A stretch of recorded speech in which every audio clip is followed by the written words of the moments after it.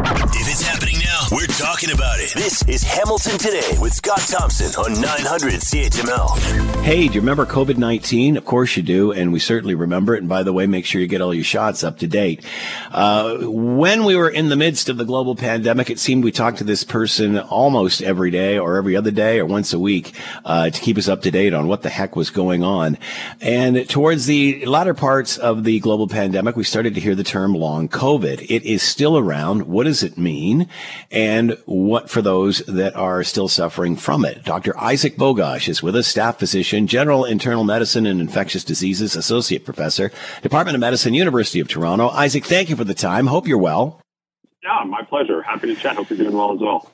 It's, it wasn't that long ago, Isaac, when we were talking, it seemed, and you were all over TV and newscasts and such. Thank goodness we're beyond that. But what is long COVID? We heard a bit about this coming out of the pandemic. Obviously, that's a ways ago. There are still people suffering. What exactly is it? How does it affect the people? Yeah, so for starters, I mean, we've known for a long, long time that people can have more chronic manifestations following their acute infection. So this is not a new phenomenon. I know many people became obviously acutely aware of the field of infectious diseases during the pandemic when we were all glued to our TV and our phones about this. And it's great that people learn more. I think, a more health literate population is always a good thing. But, we've known about chronic manifestations following acute infection for ages, and that can persist following any type of illness. COVID is the same. So we know that some people, after they're infected with COVID, they might get sick and feel really crummy, then recover from that acute illness. But some people have longer lasting symptoms, mainly fatigue, sometimes shortness of breath. And the term that we're using for this is long COVID. It's real. It's a problem. It needs to be dealt with. And does this, or what I'm trying to understand here, Isaac, and what you're saying is that many flus, whatever other diseases, you will have the same sort of situation that happens with a certain segment of the population. Why is it them? Do they have other illnesses that perhaps manifest with this? Why a certain segment of the population? Yeah, no, it's not entirely clear. That's a great question, and that really is the million-dollar question. Can we predict who this will happen to? Can we provide better support for those people? And, obviously better yet, let's look upstream and prevent infections or reduce the risk of infections in the first place. And, it can be debilitating.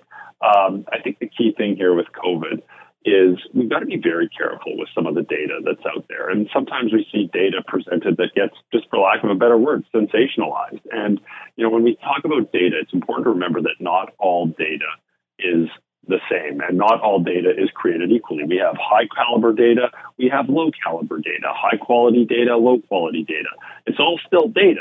But we've seen the amplification of a lot of low-quality data when it comes to the long COVID world. And I think we do patients a tremendous disservice by amplifying it and sometimes sensationalizing this. I'm not saying this is you or anyone else. I'm just saying this is what happened. So, the key here is have some good quality data, and these are fundamental principles to doing a study, right? You have to compare whatever you're looking at with a control group. It's better to look at it prospectively than it is retrospectively. It's better to have standardized definitions of what you're studying than, loose definitions of what you're studying. It's good to adhere to smart research protocols than not. And we've seen a lot of, I would just say, mediocre to poor quality data in the long COVID world. And I think it's really troubling because it doesn't allow us to really handle the problem as well as we can. So what should we know here? What shouldn't we know? What's your understanding of that data? What's the message we should be receiving here? Well, I think there's some positive news. And the positive news is that long COVID is less common in the Omicron era, which we've been in for almost 2 years, than as compared to prior variants. We know it's less likely in those who have been vaccinated. And, of course, preventing COVID infections is always a smart approach so we don't have to deal with long COVID. And, we can reduce our risk of infection by staying home when we're sick, ensuring our kids stay home from school when they're sick. You can wear a mask in an indoor setting when there's a lot of COVID out there to prevent infection. We can improve the quality of our indoor air to reduce the risk of infection. There's lots of steps we can take to reduce the risk of COVID and, of course, other respiratory infections as well, especially at this time of year when we know a lot of them are circulating. How do you know if you have long COVID? You said fatigue, just lack of concentration, that sort of thing. That could be related to a lot of different things. How do you know? That's exactly it. So, that's one of the problems with long COVID research. Right. If I ask the general public right now, who's tired? I bet 100% of people would raise their hand. Guess what else? If you look around, about every single person has also had COVID and recovered from COVID. Depending on what studies you read, it's, upwards of 70 to 90% of the population. Does that mean 70 to 90% of the population has long COVID? Of course not. Of course not. So you have to do this in a methodologically sound manner. I think some people are working on some neat things like blood tests, looking at what are called biomarkers, so different things you can look for in the blood that might be a clue. But I think it's a messy field, and I think we need some better quality prospective studies to elucidate the true impact of this in the current era. So you really can't test to see if a person's got long COVID. Can you do that with a blood test or anything like that? No, and don't believe anyone that's selling you a blood test. Some places are marketing, blood tests looking at long COVID. It's not true. Listen, there's some promising research looking at different biomarkers that might be helpful. But if we timestamp this right now, I would say nothing is really commercially available that we would be using that would say, here's a blood test that tells you if you have long COVID or not. And again, I think the key point here is it's not nearly as common as it once was earlier in the pandemic. Vaccinations can lower our risk. Reducing COVID, getting COVID reduces our risk.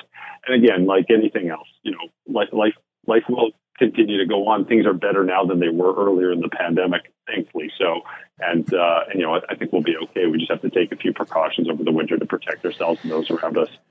All right, Dr. Isaac Bogosh with us, staff physician, general internal medicine, infectious diseases associate professor, Department of Medicine, University of Toronto. Doctor, as always, thanks so much time for the insight. Much appreciated. Be well.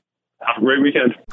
All right, we've talked to Olivia Mackay from the CHML Children's Fund. Of course, the CHML Children's Fund and the CHML Christmas Tree of Hope campaign in full swing, and lots of ways for you to help us help the kids at 900chml.com. But we've been talking about how it's been difficult for a lot of charities that are doing and centering around toys simply because of affordability issues. A lot of people have just less to give because of their own situation. And one of those charities, or the types of charities that have been hit, are toys. Because, again, it's more of an effort. It's dropping them off.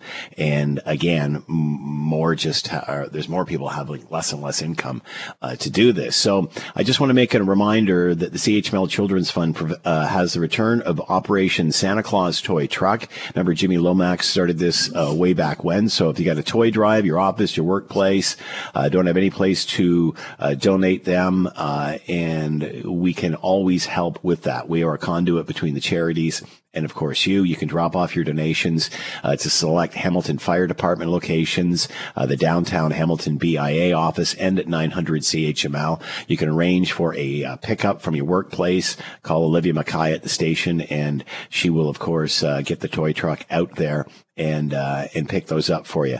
We donate to charities including Good Shepherd, YMCA, Mission Services, Interval House, women's centers, Neighbor to Neighbor, Big Brothers and Sisters, and more. The toy truck cutoff date is Sunday, December 17th. So for more info, call Olivia Mackay on all of this. An Operation Santa Claus Toy Truck presented by Leggett, Drive Safe, Michael St. Jean Realty, When Life Changes, in the Hamilton Fire Department, and 900 CHML. So, and just an idea of some of the stuff that's needed, because we always think of kids, we think of toys, but we forget the teens and we forget the babies. So, perfume gift sets, makeup gift sets, bath and body type of, body and bath type of items, personal toiletries, baby formula, food, diapers, hats, gloves, scarves, nail polish sets, hair products such as straighteners, etc., Axe gift sets, that sort of thing. And again, at the radio station, Michael St. Jean Realty on Wilson Street, the downtown Hamilton BIA, West End Sports, and all of the fire departments in the area.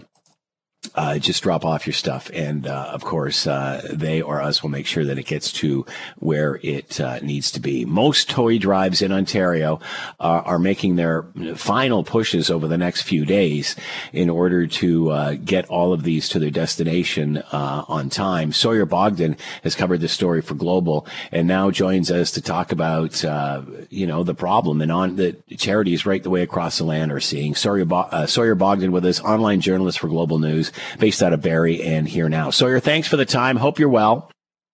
I am. Thanks for having me. So, Sawyer, this seems to be something we're hearing certainly right across Ontario and probably all across Canada. People just have a little less to give this time out.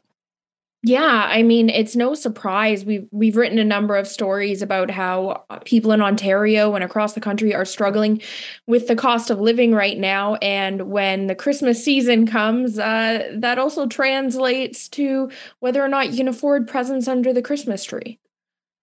What are you hearing from charities in your area about not only demand, but supply coming in? Well, we're hearing from local charities and charities across Ontario right now that they are struggling. The demand is higher than they've ever seen. Charity in Innisfil that helps locals there in the last 5 years has seen the number of families in need triple. With that, the demand for more toys, and unfortunately, a lot of families this year are struggling to think about how they're going to put presents under their Christmas tree, and donations are just coming in slower because of that, because it's harder for them to think about, well, how do I get my kids a gift versus how do I also make sure that other people have gifts as well. Many charities are looking to other ways other than toys, trying to help with maybe food items or cash donations or other things to try to make up for it. Do you see that, unfortunately, because affordability has become such an issue, it's more about the basic necessity needs than toys, unfortunately? I think in a lot of cases, that is true. Obviously, charities, if you can't afford to buy a whole toy, they're asking, even just a couple of dollars will help because those dollars will add up and then the charities will go out and buy kids a present. I know this year for a lot of families, they are thinking about those basic necessities. But we also have to remember that in a lot of cases, the toys that these charities provide, they say those are going to be the only toys under a kid's Christmas tree this year. So I don't think as we get into Christmas and we think about basic necessities, I think that joy of Christmas also can't be overlooked for many families who just don't get a lot the entire year. As we talked about, obviously, charities are into their final push now as we get up towards Christmas and such. Obviously, these have to be distributed and such. So, in many cases, done before actual Christmas. Are they seeing donations increase as people get towards Christmas? Are they hoping for more of an uptick? What's the message you're hearing? I think they're definitely still looking for that uptick. I know a couple of charities in other communities put out statements saying, hey, we're, in Guelph, they were, the Salvation Army said they were 200 Christmas toy hampers short this year of the families in need. So we're definitely seeing charities say, hey, we're still here. We're still collecting.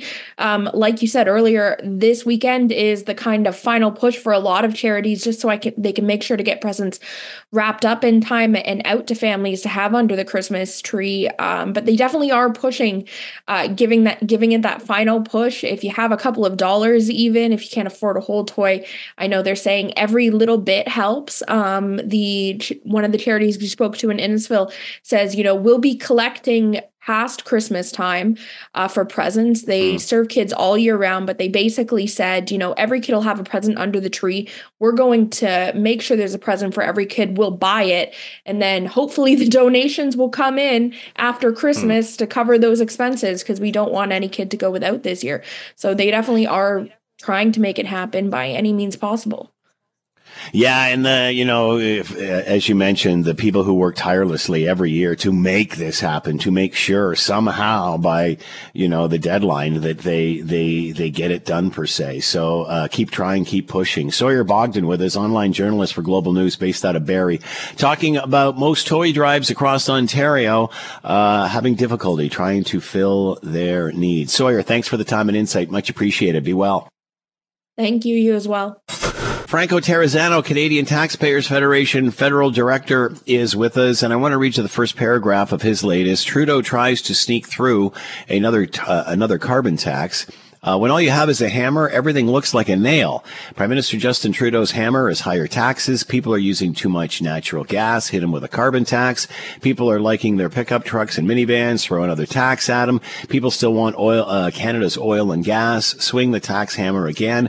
With Trudeau's announcement of a cap on the oil and gas sector, Ottawa is now flirting with its third carbon tax. And to talk more about all of this, the Federal Director of the Canadian Taxpayers Federation, Franco Terrazzano. Franco, thanks for the time. Hope you're well. Hey, thank you for having me on today. So, Franco, there's been a little question about the carbon tax of late. The parliamentary budget officer says, obviously it's not helping us hit our targets. It's about raising money, blah, blah, blah, blah, blah, blah. Is carbon tax become a bad phrase now? Will you hear it be called a carbon tax as we move forward? Well, I think everyone outside of Ottawa is calling it a carbon tax. And I think everyone essentially outside of Ottawa is not in favor of the carbon tax. Look at the poll numbers. You see the support for carbon taxes plummeting. And the reason that is, hey, folks, last year we just had a 40-year high inflation. Okay, so people are really struggling with the necessities, struggling to put fuel in their car to get to work or take their kids to hockey practice, worried about their natural gas bills during the winter, worried about their grocery bills. And of course, the carbon tax makes all of that more expensive. Worse yet, the carbon tax isn't doing anything to actually help the environment. So I think many Canadians are kind of scratching their heads right now saying, why are we paying another tax on top of a mountain of regulations that make life more expensive when this thing isn't even helping the environment and we just had a 40-year high inflation? Whenever you're on, Franco, or someone who speaks the same sort of language that you're talking about, they'll say, well, we've got to save the planet, and this is the way that most agree that it has to be done, certainly in this country anyway. What's your response to that? Hey, I thought I was one of a kind, Scott. Come on. No, that's a great question. I'm glad you asked it. But here's the thing, right? So what evidence do we have that the carbon tax is helping the environment? Well, we have none. In fact, it's the other way around. And let me take us to the West Coast, to British Columbia, our friends out there. They were the first to put in a carbon tax in Canada. It was in 2008. And they, for the longest time, had the highest carbon tax in all the land, right? But even with the highest carbon tax for many years in British Columbia, emissions continue to go up. Why do emissions go up even when a carbon tax is in place? Because the carbon tax taxes necessities. If you have to drive to work, you have to drive to work. If you have to heat your home, which we all do during winter, you have to heat your home. When you go to the grocery store, you have to buy foods, right? So the carbon tax isn't reducing emissions. It reduces the other money that people have in their budgets for other necessities, right? So it just leaves people with less money to sock away for their kids' education or other types of priorities. Now, compound all of that with the fact that Canada makes up, 1.5% of emissions, and then you really understand the issue with the carbon tax. And that's that, look, making it more expensive to stay fed, to stay warm, to essentially stay alive in Canada will do absolutely nothing to reduce emissions in places like China, Russia, India, or the United States. So when people ask me about the environment, I say everyone in Canada cares about the environment. The carbon tax is just a very costly and, if I can say, fake way to help the environment, because it's not. What about those you were talking about BC and that example there, highest carbon taxes and going higher through emissions or higher emissions? Many have said that it would be even higher if those were not there. Well, that's not what Canadians were sold, or that's not what the people are sold, right? When people talk about carbon taxes, and when I say people, I mean politicians, they try to sell us on two things. Number one, they try to say that it helps the environment. Okay, well, think about it in a global perspective here. How are we helping the environment if we chase away investment that would come to Canada, that would produce in a more environmentally friendly way, But thanks to all these different types of taxes, especially the third one, that's just going to chase away investment to other countries, right? So you're not necessarily reducing any production. You're just shifting away production from Canada to other parts of the world, whether that's, maybe in South America, maybe in Asia, or what have you, right? So all we're doing is we're losing tax revenue in Canada, right? We're losing jobs in Canada. We're harming the economy in Canada and chasing away investment to other places. Now, the second thing that politicians try to sell us with the carbon tax is, hey, folks, don't worry, you'll get a rebate. It'll all be good. But that math doesn't work out.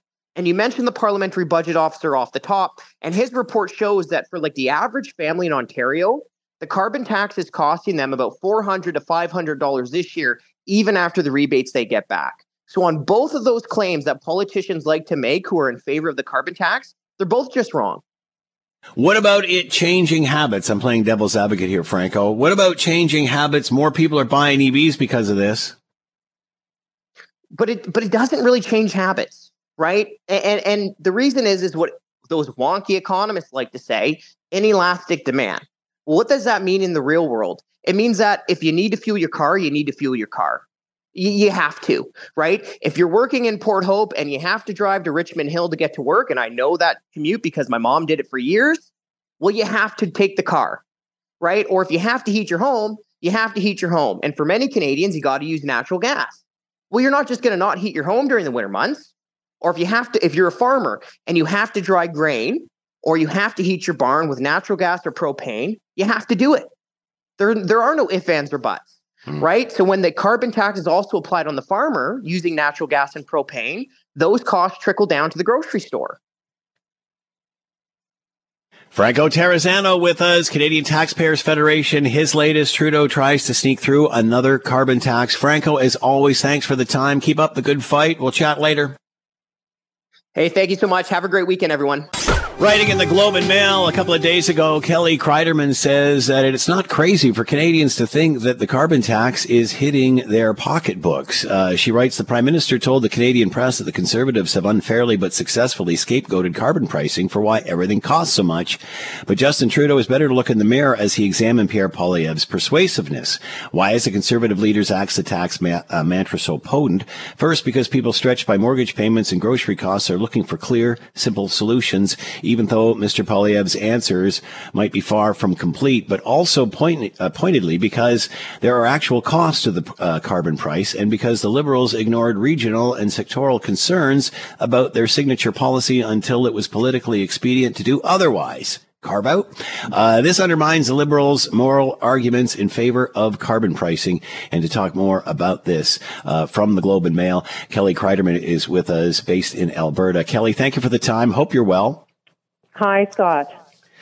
Are attitudes changing towards the carbon tax? Because it seemed at one time, as long as you were saving the planet and it was all for good, Canadians were more than happy to shell out money. Obviously, organizations or what have you, like the Parliamentary Budget Officer, has said that this isn't making an impact on targets and such. Are people now starting to question this?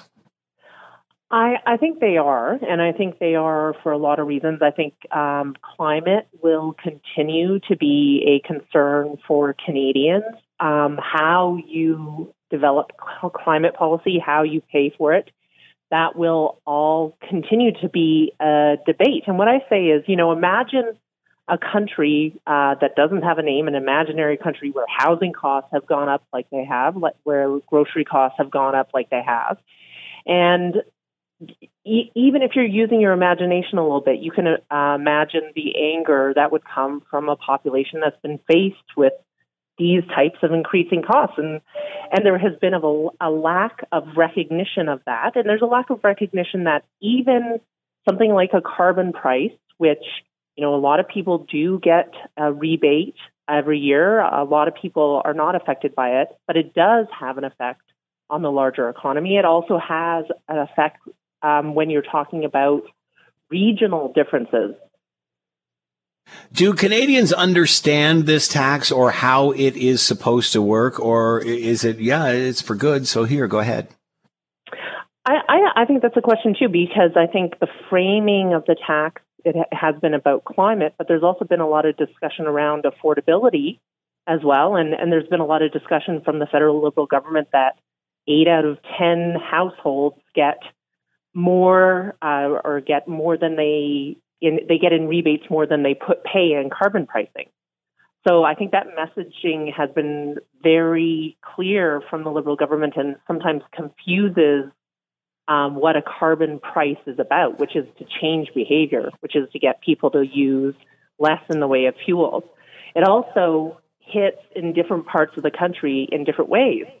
The reason why the federal Liberals took the carbon price or paused the carbon price in Atlantic Canada is because the home heating oil that people use more in Atlantic Canada, that was being taxed and people were really feeling the effect there. Mm-hmm. The Liberals made a political choice to pause the carbon price there because they're losing support. There are people in Ontario, there are people in Saskatchewan, there are people in Alberta, in other parts of the country who are paying more for their natural gas and are paying more for a carbon price on certain types of fuels who are suffering because of the carbon price. Those concerns are not being given the same weight. And there's a question of fairness in all of this as well. Is that when the wheels started to come off this for the Prime Minister when Atlantic Canada got the CARB out? I think that's when it became blatantly clear that the carbon price was subject to politics. And I wrote in the column that Quebec has a lower carbon price than provinces like Ontario, like Alberta, like Saskatchewan that are subject to the federal backstop. The carbon price per unit is not as high. And that's always been overlooked. But what the pause on the carbon price in Atlantic Canada did was make obvious that political considerations do come into this. And that's the problem. That's why everybody is seeing the unfairness at this moment. There's also a private member's bill that had been making its way through the House of Commons and the Senate that's now kind of been thrust into limbo, but it had to do with concerns about farmers paying carbon price on the heating of barns, the cooling of barns, the drying of grains. And there was a lot of testimony given in the House of Commons about how many farmers do not have an option. But that is not getting political attention in Ottawa right now from the governing Liberals.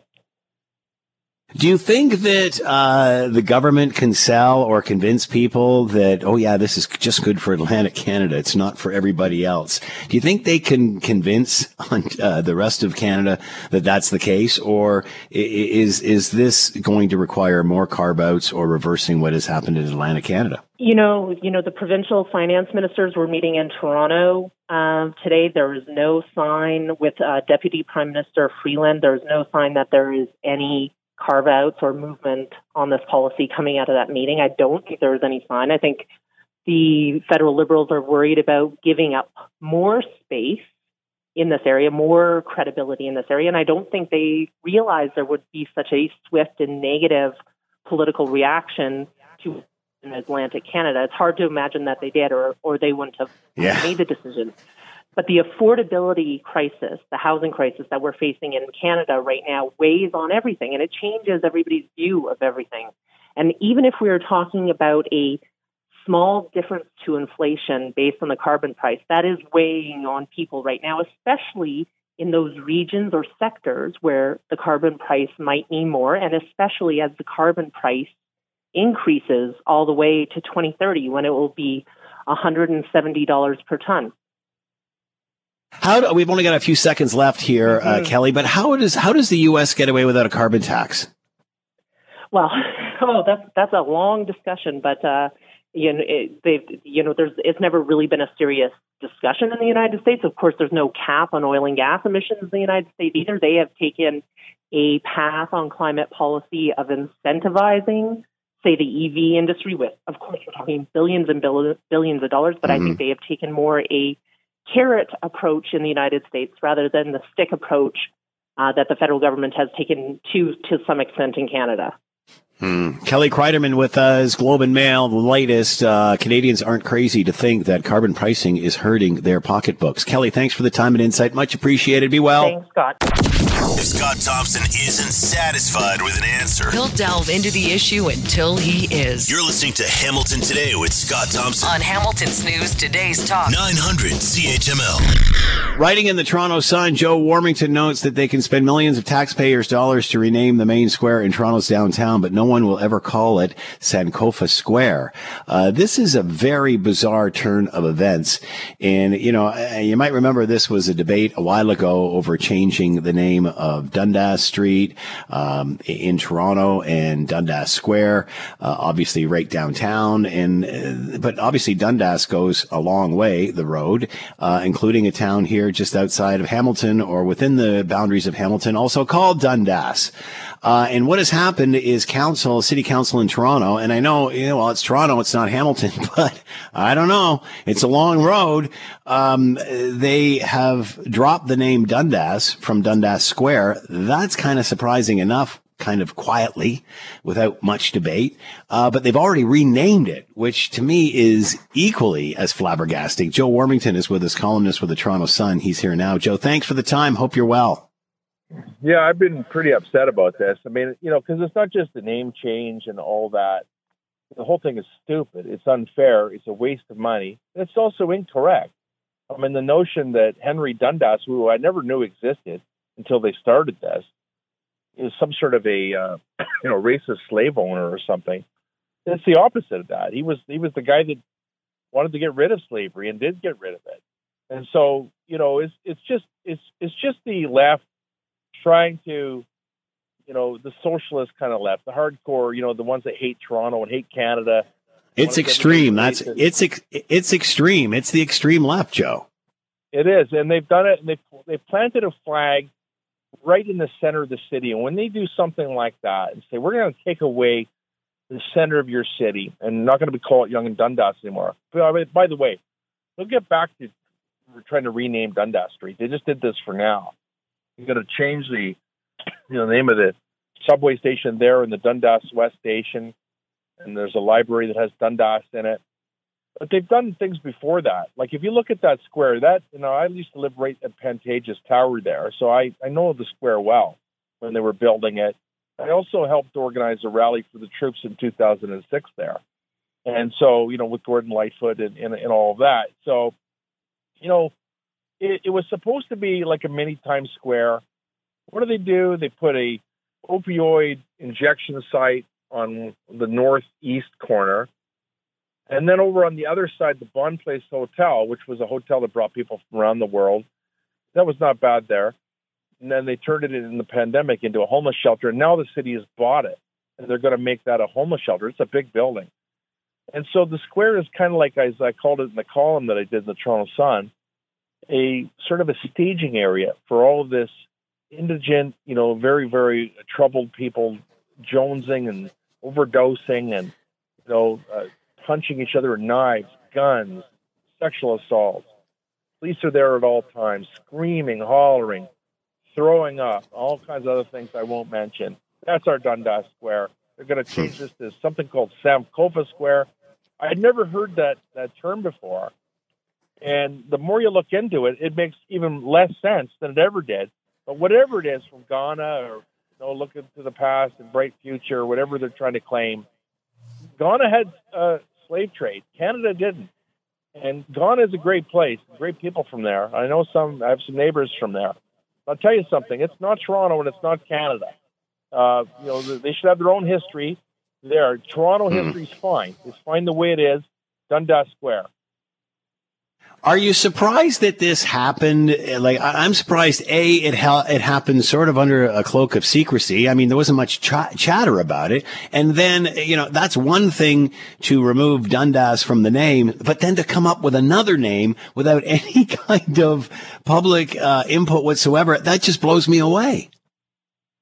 Yeah, I am a little surprised, although I'll tell you, I smelled something and I didn't know what it was. I smelled a rat earlier in the week when they were floating the idea, and they actually did this today.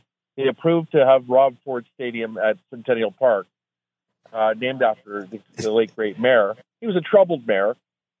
All the people that pushed for this hated him. They blocked other efforts to name something after him before, but they were out front on this one.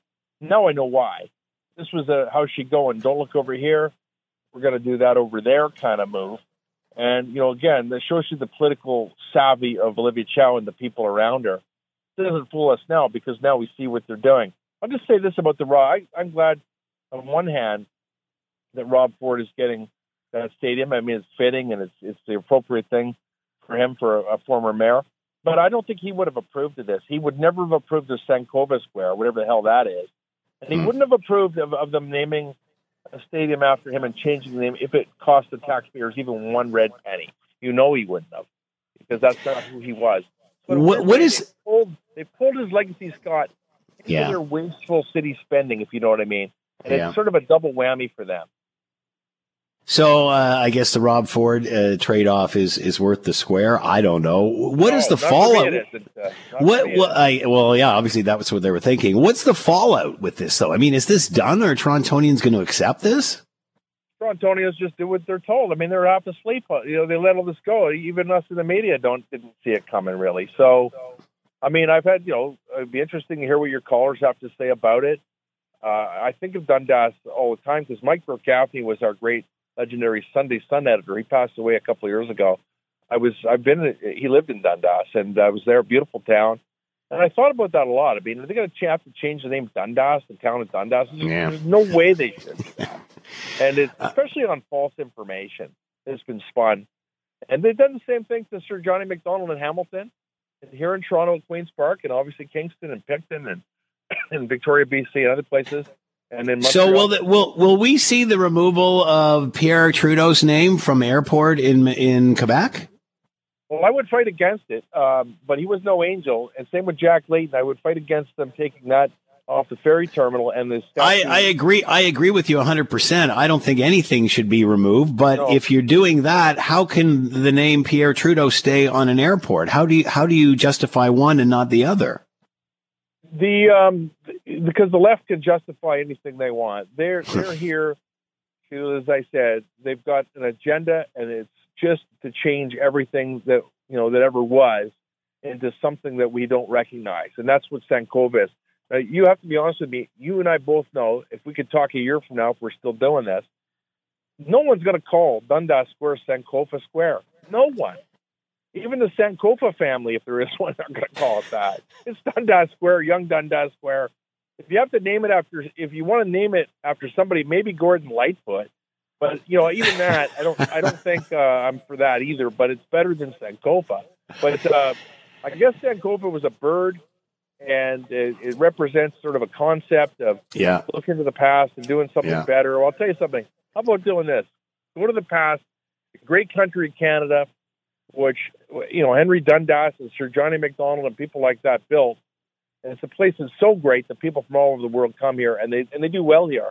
I know that my interpreter from Afghanistan, Radar, and his family, they helped bring here, and they love it here, and they're doing great, and they're contributing. And I'm so proud of this country for what we do. I'm not proud of this though, because our history does matter, and our first prime minister matters, and they're allowed to be human. Why does the left get to decide, as you said, which politician from the past has flaws and which one needs to be canceled? How do they have that power? Joe Warmington with us from the Toronto Sun. Sneaky renaming of Dundas Square to Sankova Square is revisionist madness, is the latest in the Toronto Sun from Joe. Joe, as always, thanks so much for the time. Be well. You too. All the best. Thank you. You're listening to the Hamilton Today podcast from 900 CHML. Well, we heard earlier on this week changes coming to the way alcohol, beer, wine, specifically cider, sold in this province, and getting most of the attention was away from the beer store and into corner stores and such. But there's lots other stuff in there that has the Grape Growers of Ontario excited as well. To talk more about that, Debbie Zimmerman is with us, CEO of the Grape Growers of Ontario, and here now. Debbie, thanks for the time. Hope you're well. Yeah, it's doing well. How are you? Very good. Thanks so much. Tell everybody what the objective is. What do the Grape Growers of Ontario do? What does your organization do? Yeah, so we are what our core function is that we represent 500 farm families across the province of Ontario who grow grapes, processing grapes for wine. And what was in this announcement that perhaps didn't make all the headlines and such that is of interest to the grape growers? Well, I think first of all, I want to thank the government of Ontario. This is probably one of the biggest changes we've had since Prohibition, quite frankly, where we'll be able to access Ontario wine across the province of Ontario right now, which is quite restrictive because the LCBO has literally been the only place beyond the wineries where we could sell wine. So with the government programming and particularly what they call an uncapped VQA support program, we have had a program in the past, but it was capped to a limit. We'll now help the mid to smaller wineries, as well as all the wineries that sell 100% Ontario-grown VQA wine, to be able to access markets across the province. And it's been very limiting in the past. And so while this has been sort of quietly being encouraged for the government to do something about it, what they did yesterday was a huge opportunity for us to grow more grapes for more Ontario wine. What will the immediate effect be on grape growers and wineries? Does this immediately mean that you've got more outlets? You can put it anywhere you want, basically. Yeah, and I think one of the big things is it is that opening up of those opportunities across the province, whether it's at convenience stores or whether it's going to be in grocery stores, even some of the big box. I mean, it gives us that chance to access more opportunities across the province. And, we only own 9% of our market share in this province. The rest is owned by imports. So when you think about that, we have an endless opportunity to displace a lot of imports on the shelf. And why not invest in Ontario first? That's been the message the government has been delivering. And we support that message because we are a product that is grown, processed, and bottled in Ontario. And the economic value of one bottle of wine is $98 for every bottle of wine that is sold in the province of Ontario. So that's significant. I thought you were going to say that's the tax on it, Debbie, but no, I'm just kidding there. I'm kidding. But I would say you've got to look at what the ancillary benefits are that comes from bottled wine. We have wineries, we have restaurants, we have all of the areas across the province, whether it's Prince Edward County, Southwestern Ontario, or Niagara. People know that you just don't go and have a glass of wine, you go and have an experience. And that's what we're also promoting. Are you surprised this has taken so long? I mean, you look at other provinces in the country, you look at the United States, even Europe. I mean, it just seems so antiquated. Well, I agree with you. And the Premier used a really great example, and some people may recall when their parents went in and had a little slip of paper and they shoved it through a kiosk to get a bottle in a brown bag. I'm hoping that we've grown up. But you're right. The rest of the world is taking a different approach to the products that we produce, being wine. It's often treated as something that they incur when they may have a glass of wine with their dinner. And why not celebrate what we can do in this province? And we do it very well in Ontario. In fact, we're the largest wine region in Canada. And it has taken us time even to catch up with British Columbia, who, quite frankly, is ahead of the game.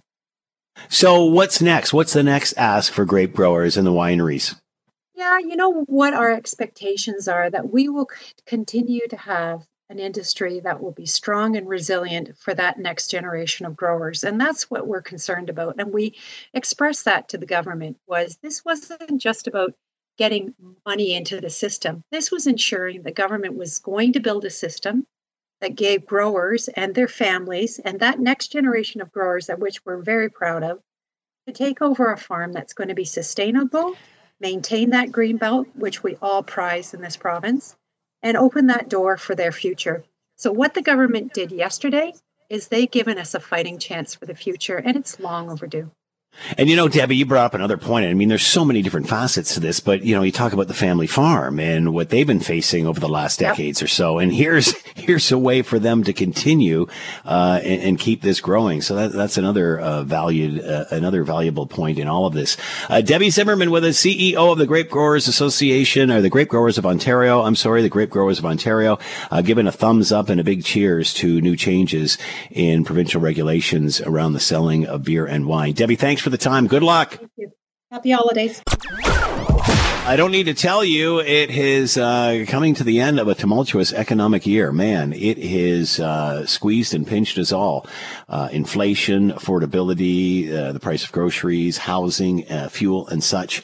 We're certainly seeing and feeling the fallout of a post-global pandemic world. Now there seems to be talk of disinflation in some quarters. There was an article in the Toronto Star and Hamilton Spectator about this earlier today. But the Bank of Canada Governor Tiff Macklem says 2024 will be a year of transition, and it is too soon to consider rate hikes, where yesterday we were hearing coming out of the United States, when their rates stayed steady, that cuts would be coming next year. Is this all about the messaging? Let's bring in Colin Mang, Assistant Professor, Economics, McMaster University, expert on fiscal policy, labor economics, and the cost of living. Colin, thank you for the time. I hope you're well. Yeah, thanks for having me, Scott. It's great to be here. So, Colin, it seems like we're getting kind of mixed messaging here, and I guess we're all trying to look into a crystal ball. Is the Bank of Canada being very careful with its messaging? Yeah, I think they really are. I mean, the Bank of Canada doesn't try to get too out of line with what's going on in the United States, because, of course, they are our major trading partner. And, if our monetary policy differs a lot from theirs, that could have, some pretty big economic implications for us. So I think the Bank of Canada is being quite cautious. Now, one thing to note is that, the United States is still growing pretty rapidly, whereas here in Canada, we've seen the economy slow down, quite a bit over the last quarter or so. So, the bank, I think you're absolutely right. They are just being very, very cautious. They didn't raise rates this month, and I don't think they'll raise rates again, but I think it may still be some time before they cut. Why is the U.S. growing and Canada not? In the U.S., you're still seeing a lot of their federal government spending money. Their budget deficit's much larger than ours is here. So the federal government is still stimulating the economy. And that's really pushing up growth in the United States right now. Whereas in Canada, we're starting to see a contraction as the government is trying to wind down the programs that it had during the pandemic and trying to, constrain its spending. I thought it was the opposite, Colin, that we were the last to pull things back. No, I mean, in Canada, the government has, started to reduce its pandemic spending. Our deficit relative to the size of our GDP is a bit smaller. And as well, the debt that we racked up is much smaller as a share of GDP than we've seen in other Western countries. So I think you're starting to see that impact here. The fact that things are leveling off in the United States and that they're predicting rate cuts into next year, is that a reasonably solid indicator for Canada, despite the messaging from the Bank of Canada? Yeah, I think we will start to see gradual rate cuts. I mean, if you look at what the bank had to say recently, so they do think that inflation is going to remain at about 3 to 3.5% for the following year, and that it will return to 2% by 2025. But I think the bank will be, fairly cautious over the coming year. You might start to see some rate cuts in the spring or maybe by summertime, but I think they're going to move slowly. I mean, the United States did kind of indicate that they might see up to 3 rate cuts next year. Yeah. I'm not sure that we would see 3 in Canada. What is the sweet spot in Canada for a Bank of Canada rate? You want to guess, take a stab at that? Well, I mean, I think by the time we get back to 2% inflation, I think they're probably going to have rates around 3.5%, so down from 5% today, but not much below that. I don't think we're going to be seeing the bank go back to, the 1 to 1.5% that we saw earlier. The Bank of Canada governor says 2024 will be a transition year. What does that mean? Well, I think they're gonna watch out with what's happening with prices overall. I mean, we are still seeing prices for some goods going up, whereas prices for other goods have started to level off. Some goods prices have started to go down. So, if you think about some of your basic groceries, comparing where we were last year, some things like wheat, brown rice, chicken breast are about the same price as they were last year. Some things like lettuce are significantly down. So like iceberg lettuce is 9% cheaper than it was last year. Romaine lettuce is like 30% cheaper than it was last year. some things have been going up and continue to go up, quite substantially. So things like, pork shoulders, beef top sirloin, if you're, a fan of those are up 25 and then 33%. Apple and orange juice are up 20%. So, we're still seeing, pretty wide disparity in price changes among some of those, main staple items that a lot of households buy. And so I think the Bank of Canada is going to watch out for that. Are prices coming down enough for people to notice? Like you said, you've just told us about various categories where the prices are coming down, but within the last year or two have gone up so high, it's still quite a ways higher than what we're used to and not enough to offer relief. Is that accurate? Yeah, in terms of what people are going to notice, I mean, one of the big things that I think people are going to notice is that the price of gasoline is way down. I mean, just driving into work yesterday, I saw it was only $1.35, which is compared to just a few months ago when you were paying $1.50, $1.60. That looks like a really good deal. And that's going to have knock-on impacts because when you look at fuel prices, they're a big contributor to a lot of goods and services which have to be shipped. But, in terms of grocery prices, I think sometimes people will notice that some prices have leveled off, but that the prices of some goods are still rising. And the hard part that households are still facing is that, just the cost of housing has risen so substantially. That puts such pressure on household budgets that, even if food prices are leveling off, it's still difficult to afford your groceries because you've got to spend all your money on rent or on your mortgage payments. Good point. So I think it's still going to be difficult for households for the coming year ahead.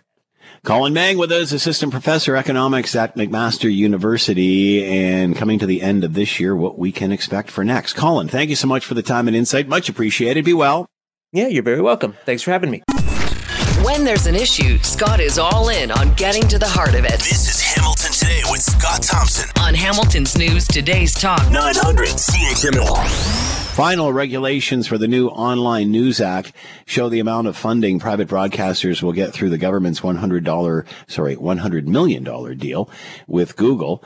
The regulations released today say CBC Radio Canada will get no more than $7 million of the share of the annual fund, $30 million at the most reserved for other broadcasters. To talk more about this, Jeffrey Dvorkin with us, Senior Fellow, Massey College, former Director of Journalism, University of Toronto Scarborough, author of Trusting the News in a Digital Age. Jeff, thanks for the time. Hope you're doing well. I am. I hope you are also. What are your thoughts here, Jeff, of as we're starting to see this? I guess there's still a lot of stuff that we're not aware of at this point, but now at least we're trying to figure out how and who gets a piece of what. How do they decide who gets what? Well, I think they're looking at mostly print and digital outlets.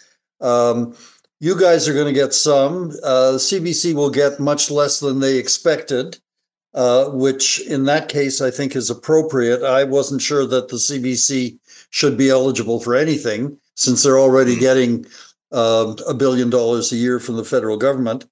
But I think overall this is a good start, as they say. I think that on average it'll give an extra $17,000 salary for each employee in print and in commercial broadcasting. I think that's a good thing.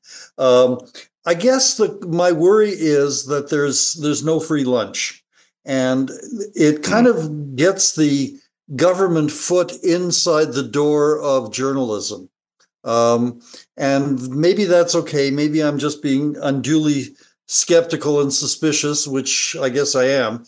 But I think that everybody has to be really careful that the government doesn't say, okay, we've given you this money, now we want to have a say in which stories you're doing and then how you're doing those stories. And I think that's my worry. I want to put that out there right away and hope that it doesn't happen. So more of what some are suspect with the CBC, that because they do receive so much funding or receive funding, that they are biased in some way. You're worried that now with the government giving money, that will be perceived with all media. Well, I mean, that's always a danger. And the issue at the CBC in my time, full disclosure, I was there for 21 years. And in my last go round there, I ran the radio news service, news and current affairs. I think that in my time, I'm not saying it was perfect. Maybe it was, but other people might have another point of view. I think that the CBC at its best has a skeptical eye about where the money comes from and what kind of buffers, psychological buffers, need to be in place to make sure that you're not, playing anybody's game. At the most, I think that the CBC has been actually quite critical of the government, partly because they don't want to be seen to be carrying any water for the government just because their money comes from there. And I think that can be overplayed, of course, but I think in the end, the CBC has done overall a pretty good job of covering the government and holding the government to account. Now, there is a certain nervousness inside the management offices, but at the newsroom level, on the shop floor, I sense that they know what their job is, and they do it as well as they can under present circumstances. Where does this go, Jeff? Like, is this a temporary thing? Is it a temporary fund? Is this the new norm? Is there supposed to be a new model developed out of this? What is this going to look like? I think the ideal is that this will be a kind of a permanent donation to support Canadian journalism at a time when Canadian journalism is suffering from the way the digital culture has smashed the traditional roles of relationships between audiences and publishers and audiences and broadcasters. People are saying, well, maybe there's a real interesting vibe that I'm sensing now, which is that the sense of trust in the media, which has already been pretty shaky, is even more shaky now. And so the obligation is, in my opinion, for news organizations and for journalists to help the audience understand how the stories have come together and to give the audience a kind of a view into how journalism is practiced these days. And I think that overall, most media organizations in this country do a pretty good job. They're not as partisan as they are in other countries, especially in the US or even in Britain. So I think but I think it would be really important for Canadian media to be on their guard to make sure that there is what's called an arm's length relationship between the media organizations and the funders. In the same way that you wouldn't want a sponsor to call you up and say, I don't want you to do the story this way, I want you to do it that way, or I don't want you to do it at all. And that's always a danger. Most sponsors are not that stupid. They understand how the system works. But I think it's important that everybody be aware that there is now a new player in the game of journalism in Canada, and hopefully it'll work out for the best, because there are a bunch of real news deserts in this country, mostly out west and in the Maritimes. Here in Southern Ontario, we're okay. We've got we have a very generous assortment of media outlets, but in a lot of the country, they don't have that. So I think that if the goal of this fund is to help those deserts bloom a little bit, that would be a good thing. Is there a new model to be found here? What will come of this? I mean, are we just propping up archaic models? Are we propping up the past? I think you've put your finger on it. I worry that the money will go and nothing will really change. I hope the money will be used in the best way possible to maybe hire a couple more journalists and to do a little more investigative reporting and to spend a little more time helping the audience understand what we're doing or what you're doing. I'm not in a newsroom anymore. But I think that the potential for good is very good. The potential for strange pressures on you guys is now been ramped up a little bit. So I would like everybody to be a little more cautious and respectful of the audience's needs. And I think that if this money goes to help that process, that would be great. All right. Jeffrey Dvorkin with us, senior fellow, Massey College, former director of journalism, University of Toronto Scarborough, author of Trusting the News in a Digital Age. Jeff, as always, thanks so much for the time. Be well. You too. Thanks a lot. Coming up after the 6 o'clock news, you read them in your Hamilton Spectator, the Scott Radley Show starring Scott Radley. He is here now. Scott, thanks for the time. Hope you're well. I am. Hey, you want a traffic update before we get into anything else? Traffic sucks. I know. Ben told me you were stuck in traffic. Sorry about that. Where are you? No, so you know what? If people are driving downbound on the highway from the mountain downtown, it is barely moving. And here's the thing, Scott, that, I was talking on my show, and I don't know what you want to talk about, so forgive me for hijacking your segment. But no, go ahead. Earlier in the week, we were talking about, when they make Main Street when they convert it to two-way, and when they bring the LRT down Dundurn onto Main, which will take 2 more lanes of Main Street, and then you've got 2 exit ramps, because Main Street is the main now entryway into the city of Hamilton. And all I can think is this traffic today is going to be every single day, because you'll never be able to get off the highway. The light at Dundurn is going to stop everything back onto the highway. It's going to be backed up forever.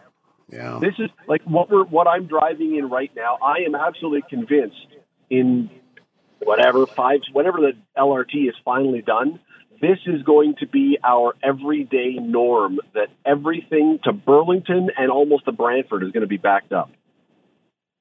It's interesting. As the Bay Observer was reporting, all the talks about one-way streets being converted to 2, and in some situations it's a great idea, but then it's sort of been like a blanket policy for the city that, let's get rid of them all. And that's not necessarily, or certainly something that hasn't really been studied that closely, of whether it will actually help to move things or not.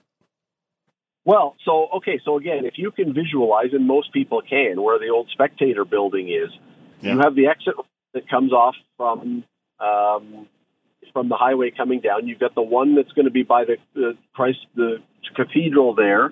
That one's coming from the other way. You're going to have 2 lanes taken away because of the LRT. You're going to have a bike lane and broadened sidewalks. As I say, what is problem? And then you've got everything stopping at Dundurn, stopping at Queens, stopping at Bay, stopping at James. To me, all you're going to have happen is everybody is going to be pushed onto Aberdeen and onto all the other sides. People who think this is simply going to slow down traffic, it'll do that. But what's going to happen is all those people living on the side streets are now going to have 10 times the amount of traffic they ever did before. And I don't think they're going to be happy about it. Yeah, you want to slow traffic down, you just create gridlock, right? That works. Well, it will slow it down. But, Scott, and look, I'm just talking about what's going to happen on a normal day. What happens when there's an accident on Main Street? Or what happens when there's an accident on the highway and now nobody can get off the highway, which happens 5 or 6 times a year when the traffic is completely backed up? I am sure they've had experts work through this and look at this and decide how the flow is going to work and everything else. I just, for the life of me, especially now that they've moved that LRT to come down Dundurn and turn right onto Main, that was supposed to go across the park and not affect that. I just, for the life of me, I cannot figure out how this is not going to be the absolute worst traffic spot anywhere. Anyway, you bring up a valid point, because that Aberdeen exit and then on the Main Street and such, and then as you come onto Main Street, you're coming onto a one-way street. So that appears, well, depending if it's rush hour or not, to be able to handle the traffic flow. Once that stops, you're right, it's going to back up onto the 403. Yeah, take out 2 lanes now when you're at the cathedral there. Take out 2 lanes for the LRT. and it's going to be something. I don't know what other word to use. It'll be something. And so here's the thing. I know we got to go, but here's the thing about this that I think is going to be the upshot of it all, and I think it's unfortunate. I really believe what will end up being the result of all this is people who live outside the downtown will, after an experience or two of this, say, essentially, screw it, I'm not going downtown anymore. And I don't know that that's healthy for the city to have all the people who live in the suburbs say, unless it's an absolute emergency, I'm not going downtown. I don't think that's good. I'm not sure we've crossed all the T's and dotted all the I's because, you know, there's a segment that want this, there's a segment that want that, and all we seem to do is provide information that justifies one's agenda as opposed to what's necessarily better for the city. And as you pointed out, the sad part is you probably won't see it till it's actually built. All right. Are you there? Are you there yet? Are you here yet? Are you close? Are you what? Where are you? I have just pulled into the parking lot. But yes, I want to say one more thing about the point you just made, because I think it's a great point. We now, and I understand the Vision Zero. I understand the idea that we want safer roads. I absolutely do, and I don't think that's a bad idea. But I agree with you. We will not fully understand what the new problems are until they are already in place and unchangeable. And then you watch. I make this prediction now, and Ben can clip this, and we can play it in 5 or 10 years. Everyone's going to be saying, what are we doing? How do we undo this? Because this is now a horrible situation. And the new council at that time will then spend all kinds of time and money and studies trying to figure out how do we make traffic move better through Hamilton. All right. This continues after the 6 o'clock news on the Scott Radley Show. You can read them in your Hamilton Spectator. Scott, have a good one. Have a great weekend. You too, Scott. Thanks for listening to the Hamilton Today podcast. You can listen to the show live weekday afternoons from 3 to 6 on 900 CHML and online at 900CHML.com. That's it for us. Thanks for listening. As always, we leave it to you, the tax-paying customer, to have the last word. This arriving via email from Steve: losing, lost, and gone. Is this Canada, or is it 20 other countries removing our heritage and customs for theirs? Can I legally even think such thoughts anymore? As ever, a confused Canadian, Steve.